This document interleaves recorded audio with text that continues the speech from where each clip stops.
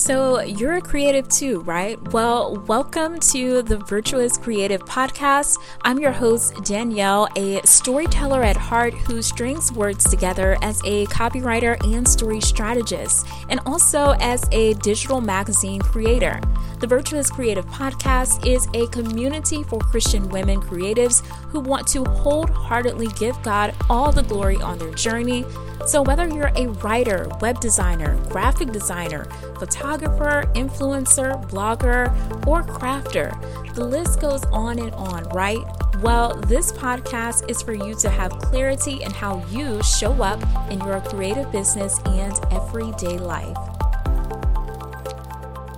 Hey there, welcome back to another episode of the Virtuous Creative Podcast. Of course, I am so excited that you are joining me, listening in on this episode where I'm chatting with you all about common mistakes that you should be aware of as an entrepreneur. So let's be real. None of us are perfect. God did not make us perfect, but there are some mistakes that you can easily avoid, okay? And I'm going to chat about them all in this episode. And the first one is letting fear and lack of information prevent you from actually taking action. So fear is only natural, especially as a new entrepreneur. And let me tell you, as you continually go on this journey, fear is just going to be somewhere trying to get its way through in your head, all right? But it's something that I don't think that you should let, shake your progress and make you stay stagnant and just, give up on things, right? So waiting to take action until you believe you have all the information or everything perfect will essentially hold you back. So what I say is, with everything that you do in business as a Christian, obviously you should pray about it, ask God for direction and clarity. And if it aligns with what He wants you to do, I highly recommend that you trust Him, trust the process, and take action, okay? Don't let fear or anybody else's fear be projected onto you to leave you stagnant, all right? The second thing is over planning or suffering from analysis paralysis, just overthinking. A lot of us are guilty of overthinking. Sometimes overthinking just gets the best of us and leads to anxiety, all of that. So too much information or over planning, overthinking, what have you, can prevent you from seeing the results you want to see when it comes to, progressing further. So like I said, everything's not going to be perfect. Don't try to overplan like everything to a T where it's just driving you insane and you're just frustrated and you just got to know everything, plan out every single detail. Don't get me wrong, planning is important, but do not frustrate yourself by, just doing the most, doing just too much. You know what I'm talking about when it's just driving you just up the wall and it's basically the only thing that you can think of and it's just giving you too much anxiety. Don't do that because it's just not good for you mentally. It's just really not. The next thing that I highly recommend that you be aware of is having a poor understanding of your target audience. So if you don't understand your target audience, you won't create any type of value, whether you have a service-based business or a product-based business. Value is essential to building a successful business. Like and if you're putting out content out there, it's got to be valuable. Right? If it's not valuable, then you're not going to connect with your audience and you're not going to generate leads. So do not skip during doing research for your audience. Do not skip it at all. I have talked about this briefly in a previous episode about content strategy, about what your content strategy should consist of and how to go about figuring out what your audience needs from you. So making sure that you do your necessary research for your audience for their sake is so important. So understand them, so important.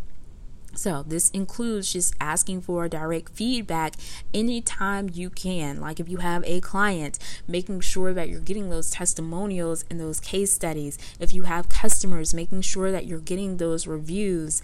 Like all of this is so important. And also essentially doing your research by, finding communities where your audience hangs out at and asking questions in terms of what they're struggling with or what they would like to see in terms of like the problem that you solve.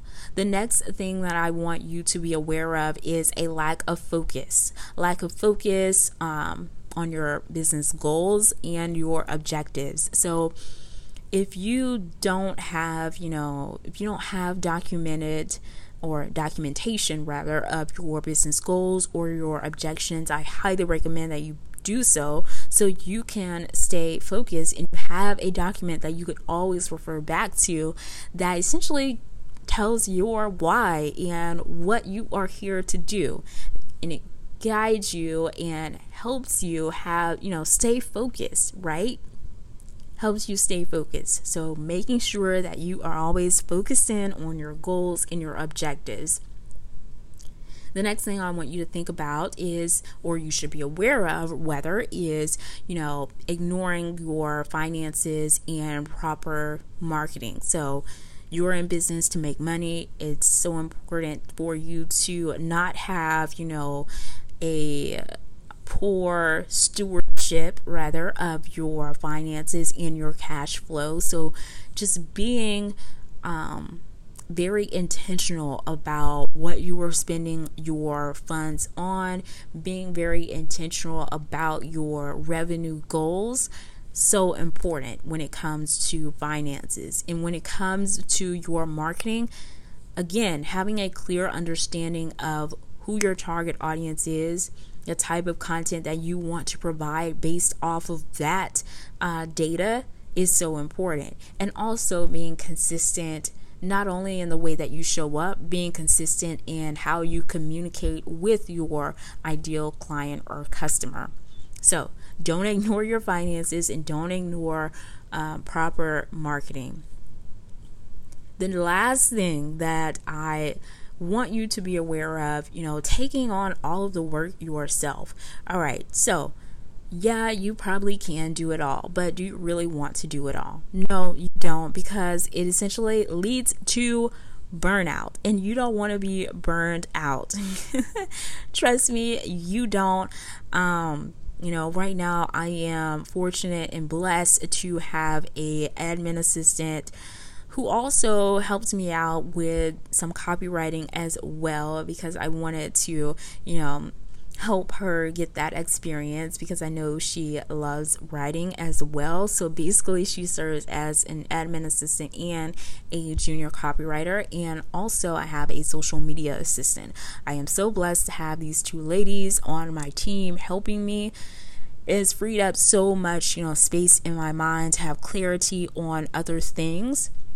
Because while I can do all the things that I am asking them to do I really want to do it? No, because I could be doing something else that can move the mission of my copywriting and storytelling business forward.